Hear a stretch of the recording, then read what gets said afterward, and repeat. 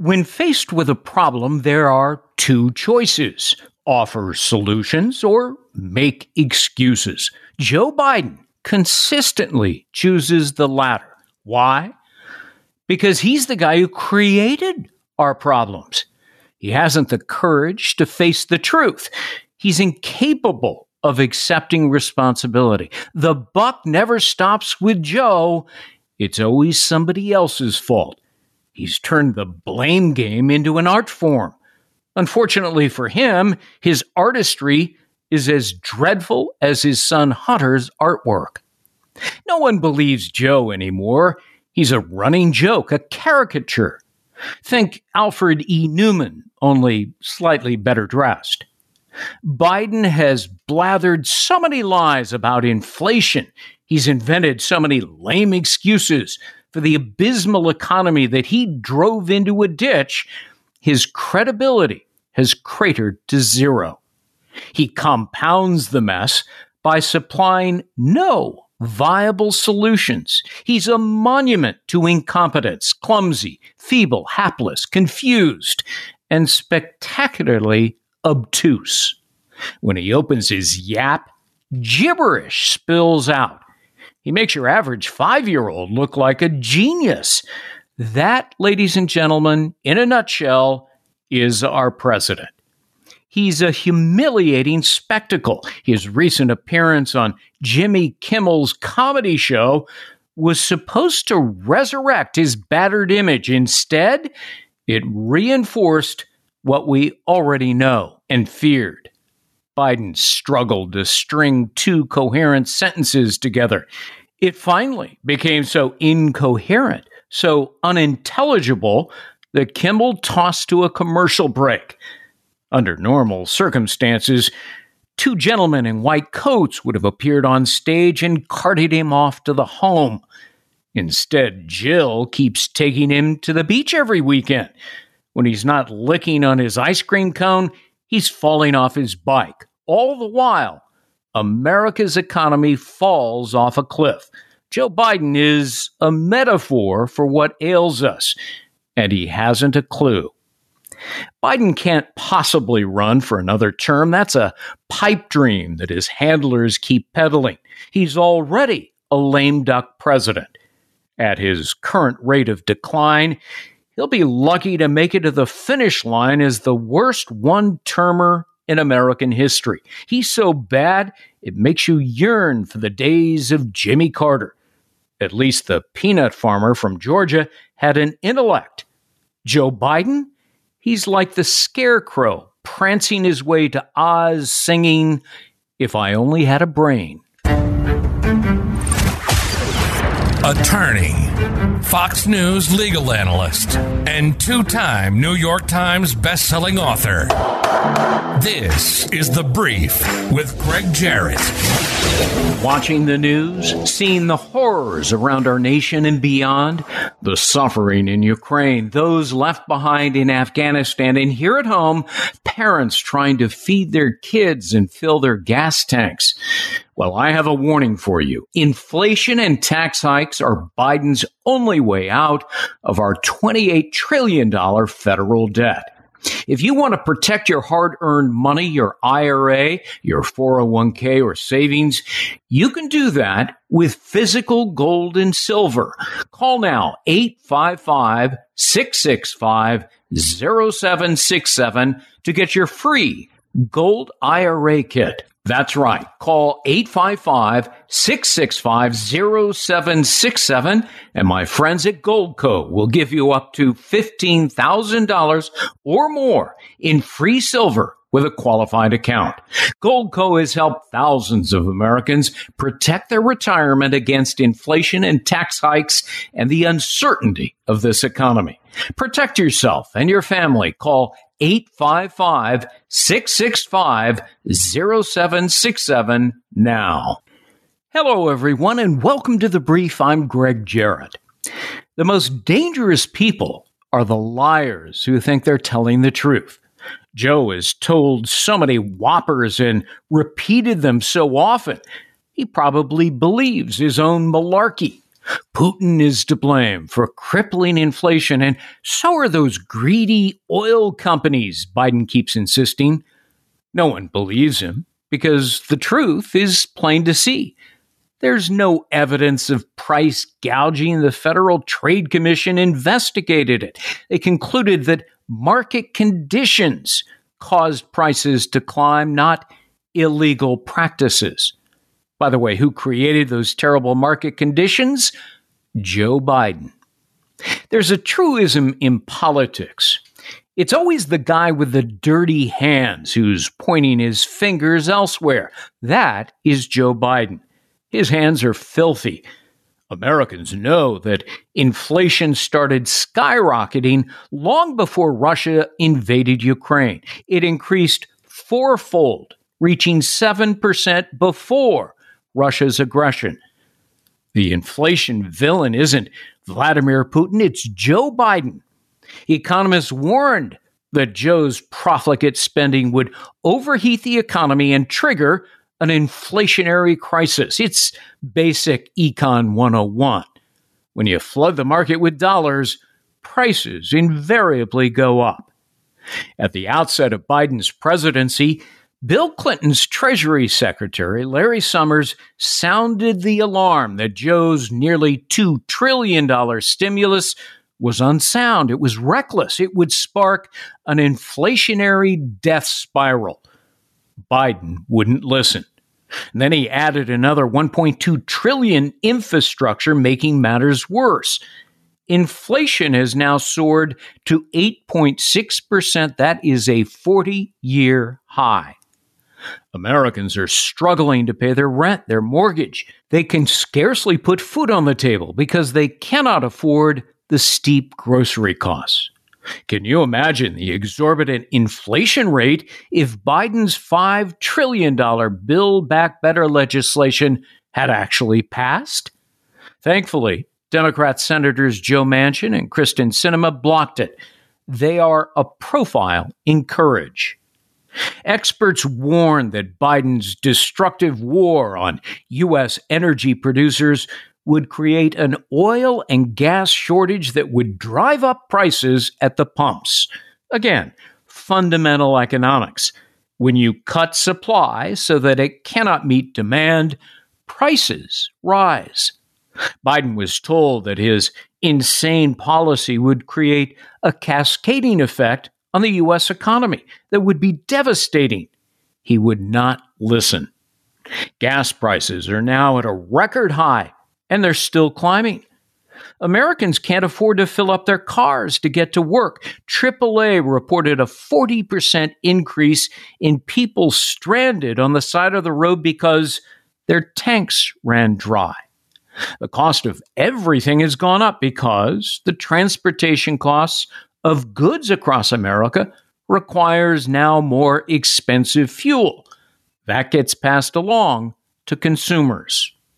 All the while, Biden keeps flipping through his book of excuses. They're not working. Americans are smart. They know Joe Biden is to blame. It's reflected in his abysmal approval ratings that are now hovering as low as 33%. Biden's idiocy is driving the economy into an imminent recession, and everybody knows it. 60% of CEOs think a recession is looming. Some think it's already here.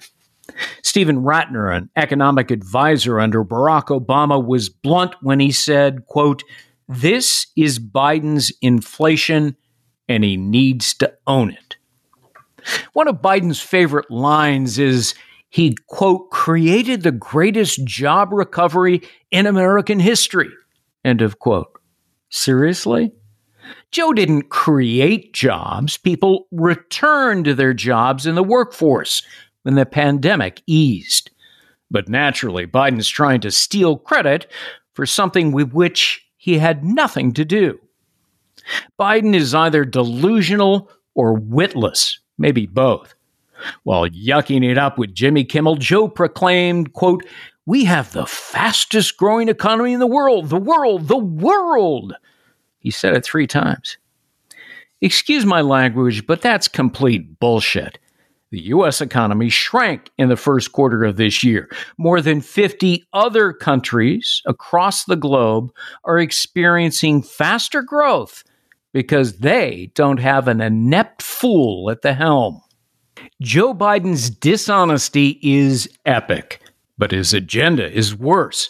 He's already forgiven $25 billion in student loans and is planning billions more in other loan forgiveness. That will only fuel further inflation. Another salve he's considering is raising taxes to increase government spending. Wait, more of the same spending that caused our inflation to begin with? It's insane. It's socialist-style spending run amok, and you are the one who's paying the cost. Besides Joe Biden, who's to blame? Well, the answer is the American voters. They got what they wanted. When he was running for president, Biden promised he'd gin up the economy with inflation-inducing spending and shut down U.S. oil production. Remember the line he uttered? No ability for the oil industry to continue to drill, period, he declared. Judging by the polling data, the electorate is suffering from acute buyer's remorse. But with 2.5 years remaining in Biden's term, Americans won't be able to junk their clunker of a president for a long time. In the interim, life will only get worse, not better. Joining me now to talk about it is the former House Speaker Newt Gingrich. By the way, you can get his 3 free newsletters per week and 3 free podcasts per week at his official website, Gingrich 360. But most of all, you should order his new book coming out July 12th, Defeating Big Government Socialism, Saving America's Future. Again, it comes out July 12th, but you can order it on Amazon, or you can even order it at a bookstore near you. Mr. Speaker, thanks so much for joining the podcast. I appreciate it. I'm delighted to be with you, and there are so many things going on. It's kind of amazing. Yeah, it really is. And let's begin really with the title of your book, because it really is the reason why Americans are suffering. Are prices at the pump, in your judgment, a direct consequence of the left's socialist policies? Oh, I don't think there's any question about that. I'd written a book back in the Obama years about gasoline at $2.50 a gallon and got attacked by President Obama because it was impossible. President Trump came along, did the right things, opened up drilling, opened up pipelines. Gasoline dropped below $2.50 a gallon. And Biden came in and promptly undid everything that was smart and went back to left-wing policies that are hopeless. And the price of gasoline has been rising ever since. And I think people, every time they go to fill up their car, every time they go to buy groceries, every time a diesel truck has to get filled up to deliver groceries, all these things are all being a real consequence to everyday Americans in their pocketbook, and is making life dramatically harder. You know, but we have seen this before. I mean, you know, I go back to the 1970s, Jimmy Carter, big government socialist policies. That was a very painful, as you write in a recent column, a painful explosion of inflation. You would think that we would have learned our lesson from that, wouldn't you? Well, I don't think the left can learn any lessons. I think Theodore White wrote 50 years ago in his Making of the President, 1972, that the liberal ideology had become a liberal theology. And I think we're dealing with a basically secular religion, and they can't deal with facts. They deal with emotions, and they deal with their pre-held beliefs, no matter how false they are. Well, the other part of the equation is there is this phalanx mentality in Washington, D.C., and it's wrapped around this sort of anti-energy state of mind. That leftists in Washington hate American oil and gas producers, even though our nation relies on it. It drives the economy. Well, I think it goes back, though, to the politics of oil and gas and coal. The fact is, all three were conservative, produced in conservative areas. Liberals hate them because they hate the policies they end up supporting. They hate the people they end up electing. And there's been a long liberal opposition to American oil and gas and coal, going back even before the climate change passion erupted. And it was partly just ideological, that the coastal left, whether it was California or New York, despised and deeply disliked the people who produced oil, gas, and coal, and the people that were elected with the support of oil, gas, and coal. So this has been a long, long fight.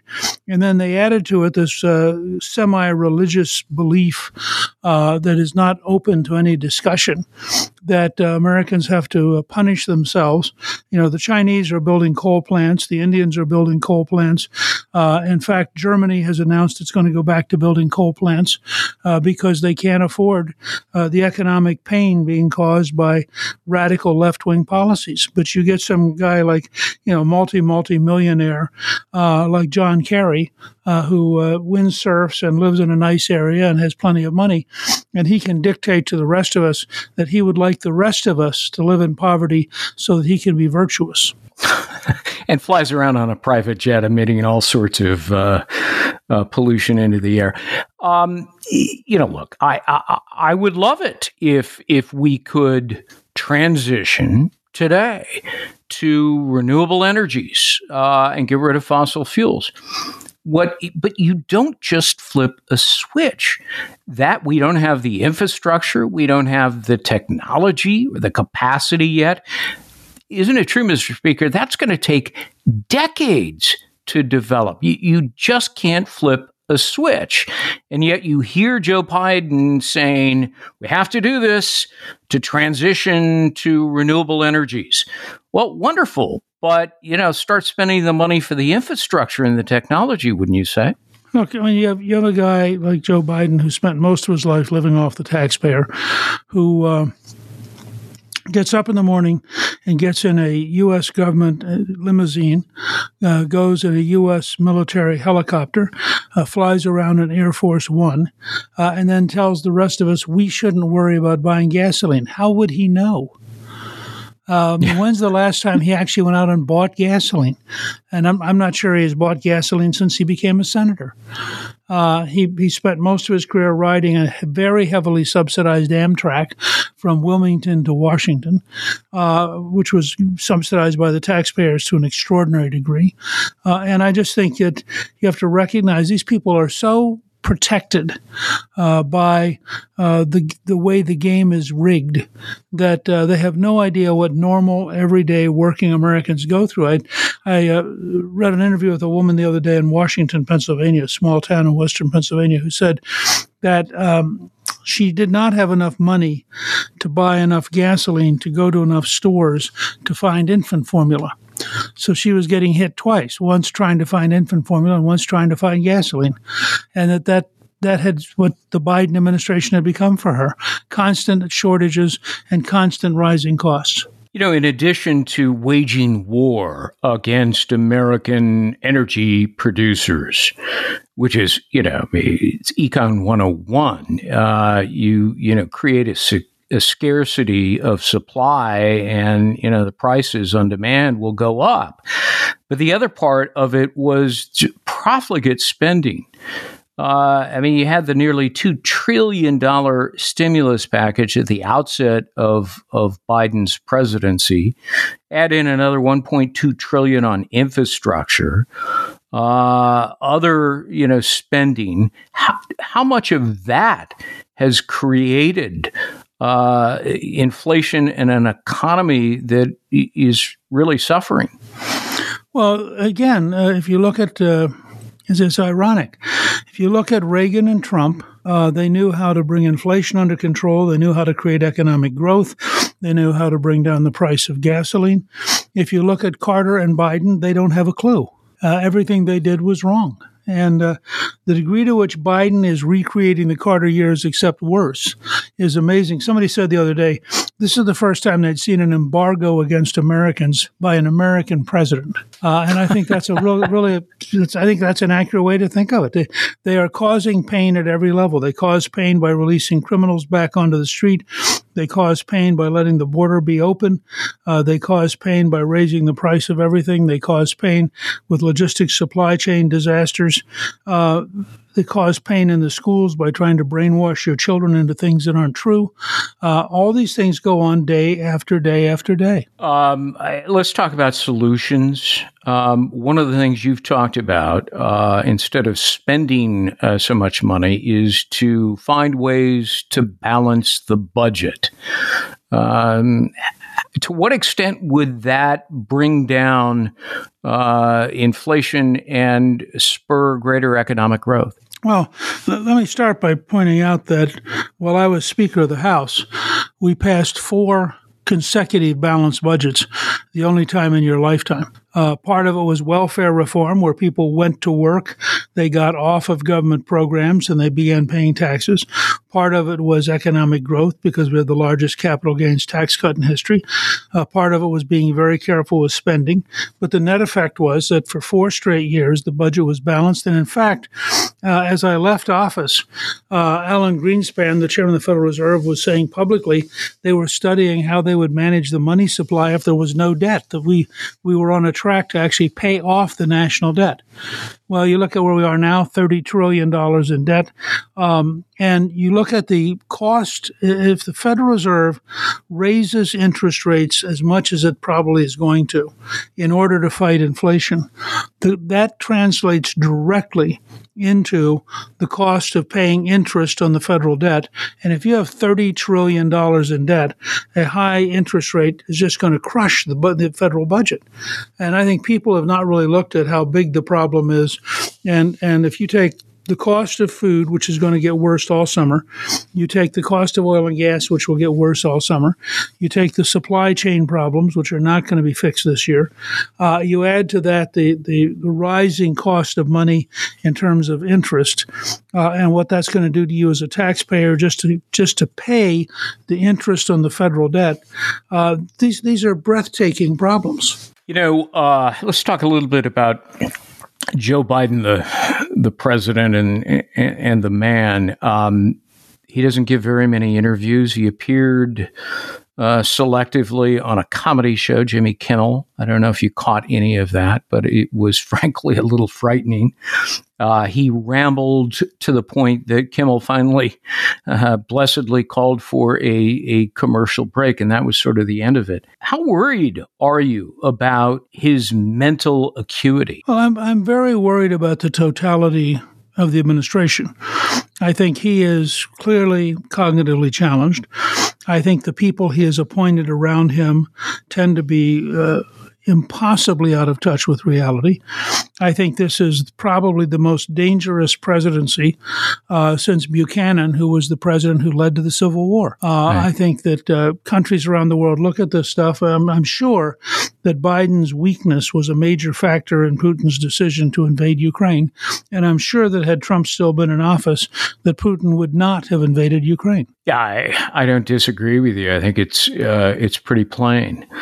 There's 2.5 years left of Joe Biden as president, but he may be rendered sort of functionally a lame duck if there is a red tsunami in just a few months in the November elections. How do you see it?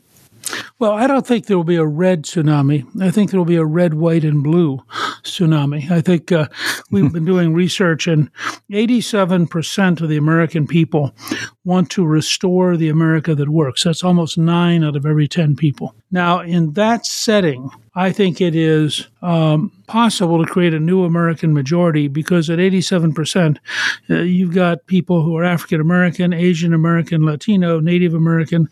You have very young people. It's an enormously broad coalition.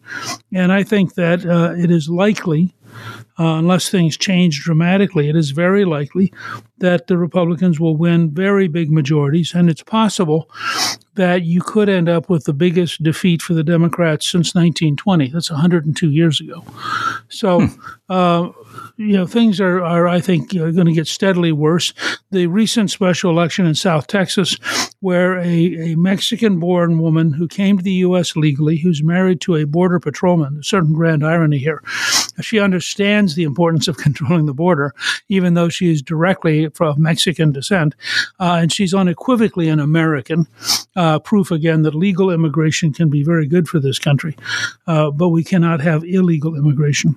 And in that setting, in her district in the special election, one county swung 38 percentage points from Biden, where it was with Biden, to where it voted in the congressional race. 38 points. If anything like that happens, the impact on the Democratic Party will last for 2 generations. Joe Biden sort of has this reverse Midas touch, right? Everything he touches, he goes from gold to stone. Whether it's, the withdrawal from Afghanistan, which is really one of the most humiliating and tragic episodes in American foreign policy in my lifetime. But, the border chaos grows worse and worse. He's yet to go down there to even visit it. You would think that would be a priority for the President of the United States. Crime runs rampant in blue states and blue cities.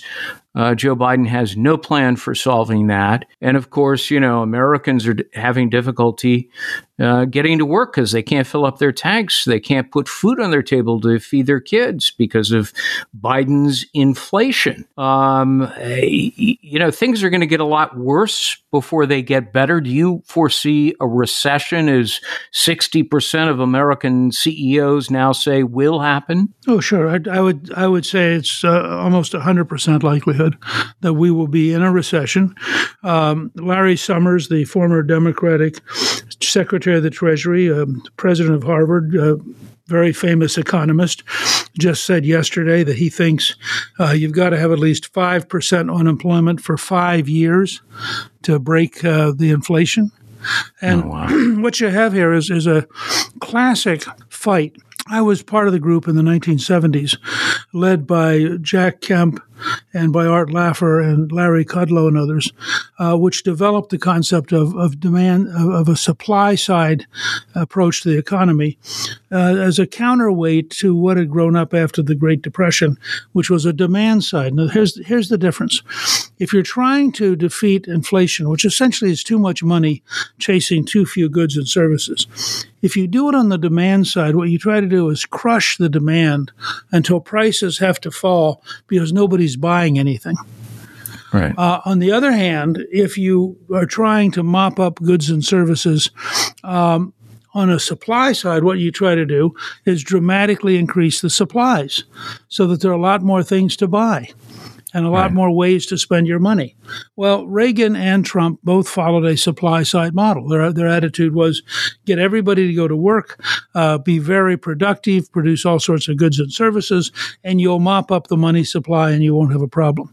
The left, because it believes in a Keynesian demand-side model, they have to come in and punish people. And what you're watching right now, I think in 5 or 6 months, you will see a dramatic drop in the cost of goods at places like Walmart and Amazon and Target, because they're going to have so much inventory they can't sell that they just have to drop the price to get rid of it. Right. In the process, you're going to have so many Americans unemployed. You're going to have such a significant drop in the price of housing that people are going to feel much poorer. So you get sort of a downward spiral of you're trying to drop the price faster than I lose my income. And hopefully out of all that, you're going to stop inflation. Because that's their model, they virtually guarantee a recession. And the question is, how deep will it be and how long will it last? Americans are now paying, because of inflation, $460 more on average per month. So that's essentially a $460 tax on them per month. And the Biden administration is talking about a tax hike. Shouldn't it be a tax cut? Well, it depends on what you're trying to do. Remember, the big government socialist model requires you to pay off your allies. So you got to pay off the teachers union. You got to pay off the construction union. You got to pay off the mayors and the city councils. So you need all the money. The whole point of their world is they can crush the general economy because those are Republicans, as long as they get enough money to pay off the Democrats. And it's a downward spiral in the long run. As somebody once said, it might wreck the system, but they'll own the wreckage. And I think that it's very, very destructive for the country. And I think as people come to understand it, they're going to get very angry about it. But that's literally what they're doing. The media, which is defended and boosted Joe Biden for the first half of his presidency, are suddenly taking a turn. It's not a severe turn, but I think it was prompted by a story in the New York Times about 10 days ago in which they started talking about how, to put it in blunt terms, that Joe Biden's finished. He really cannot be the leader of the Democratic Party. And I saw a sea change as I was watching television news shows, not just over the weekend, but cable news shows. And suddenly we're seeing people who defended Joe Biden for the longest time now criticizing him, underscoring his low polling data and his utter inability to communicate his agenda that, he thinks is great. But are you seeing a change? Well, I think that one of the challenges for the news media is that if their audience gets too far in the other direction, they have to play catch up or they lose all credibility. Mm-hmm. And I think that as Biden has tried to explain to us that everything is working, my wife, Callista, the other day went out and filled up her car, and it was $104.50, and she was in a state of shock. Well, when Biden comes on TV and says, oh, this is all great, she thinks he's crazy. I mean, what world is he living in? So at some point, when enough people feel that way, you begin to get the news media beginning to break against him. In addition, I think they're beginning to realize that if the election in 2024 is an exhausted, clearly cognitively challenged Joe Biden versus Donald Trump, there's a very real likelihood that Trump's going to win. Well, if you're the New York Times and the Washington Post, you can't imagine a greater nightmare than a reelected Donald Trump. And so I think there's a beginning of a whole movement that says we got to dump Biden for somebody. And I noticed the other day that Hillary, in her usual totally charmless way, has begun to suggest that there is a candidate who could replace Biden. Who would that be? Yeah, exactly. And so I always tell people every morning she brushes the hair of a person who she believes should be president, and it ain't Bill. Yeah, she's staring straight in the mirror, isn't she? Beyond Hillary Clinton, though, I mean, they don't have a bench to go to. Well, I think they have the governor of California. Yeah, they have Gavin the Newsom. about to be elected governor of New York. They have the governor of Illinois. They have the governor of Colorado, who's actually, by their standards, a moderate. Mm-hmm. I wouldn't, the governor of New Jersey, who I think is a billionaire.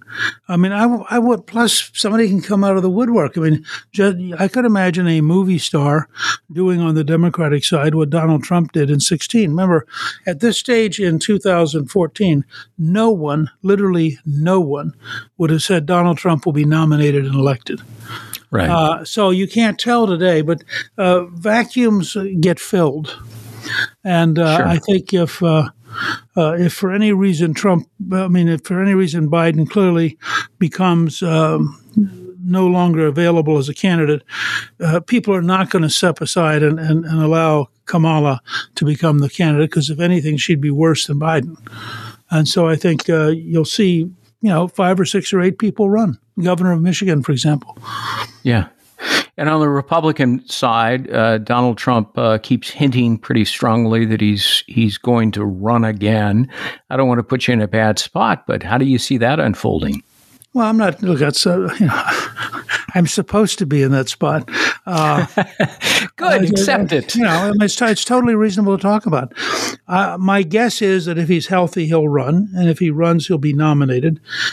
He has two other challenges. Can he win a general election, and can he win it decisively enough to really govern and not just be embattled for 4 years? He probably is the overwhelming favorite to be the nominee, but it's not automatic. I mean, in all honesty, Governor DeSantis is very, very impressive.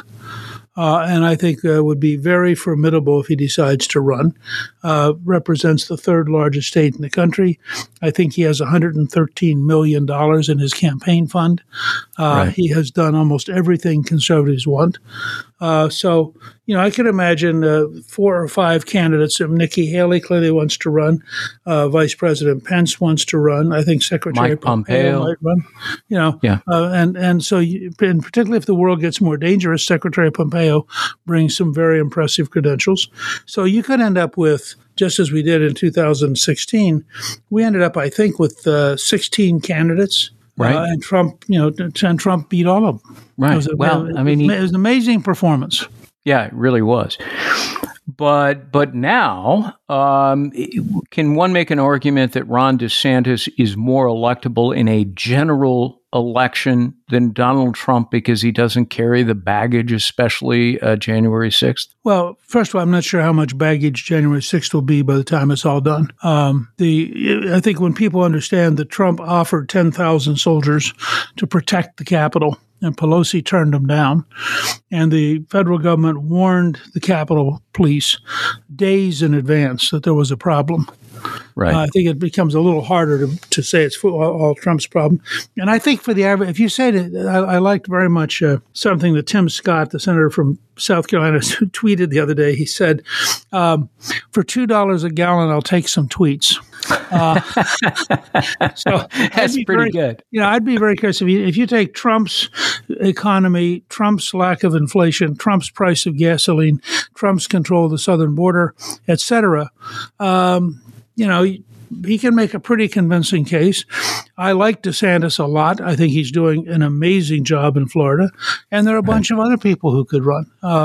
You have somebody I think several U.S. senators may decide to run. Tom Cotton. Well, Cotton is one certainly who's clearly very interested, but Lindsey Graham ran in 2016, and Lindsey's still on television a heck of a lot, and I wouldn't be shocked if Lindsey would never run against Trump because they're very close personally. But I wouldn't be.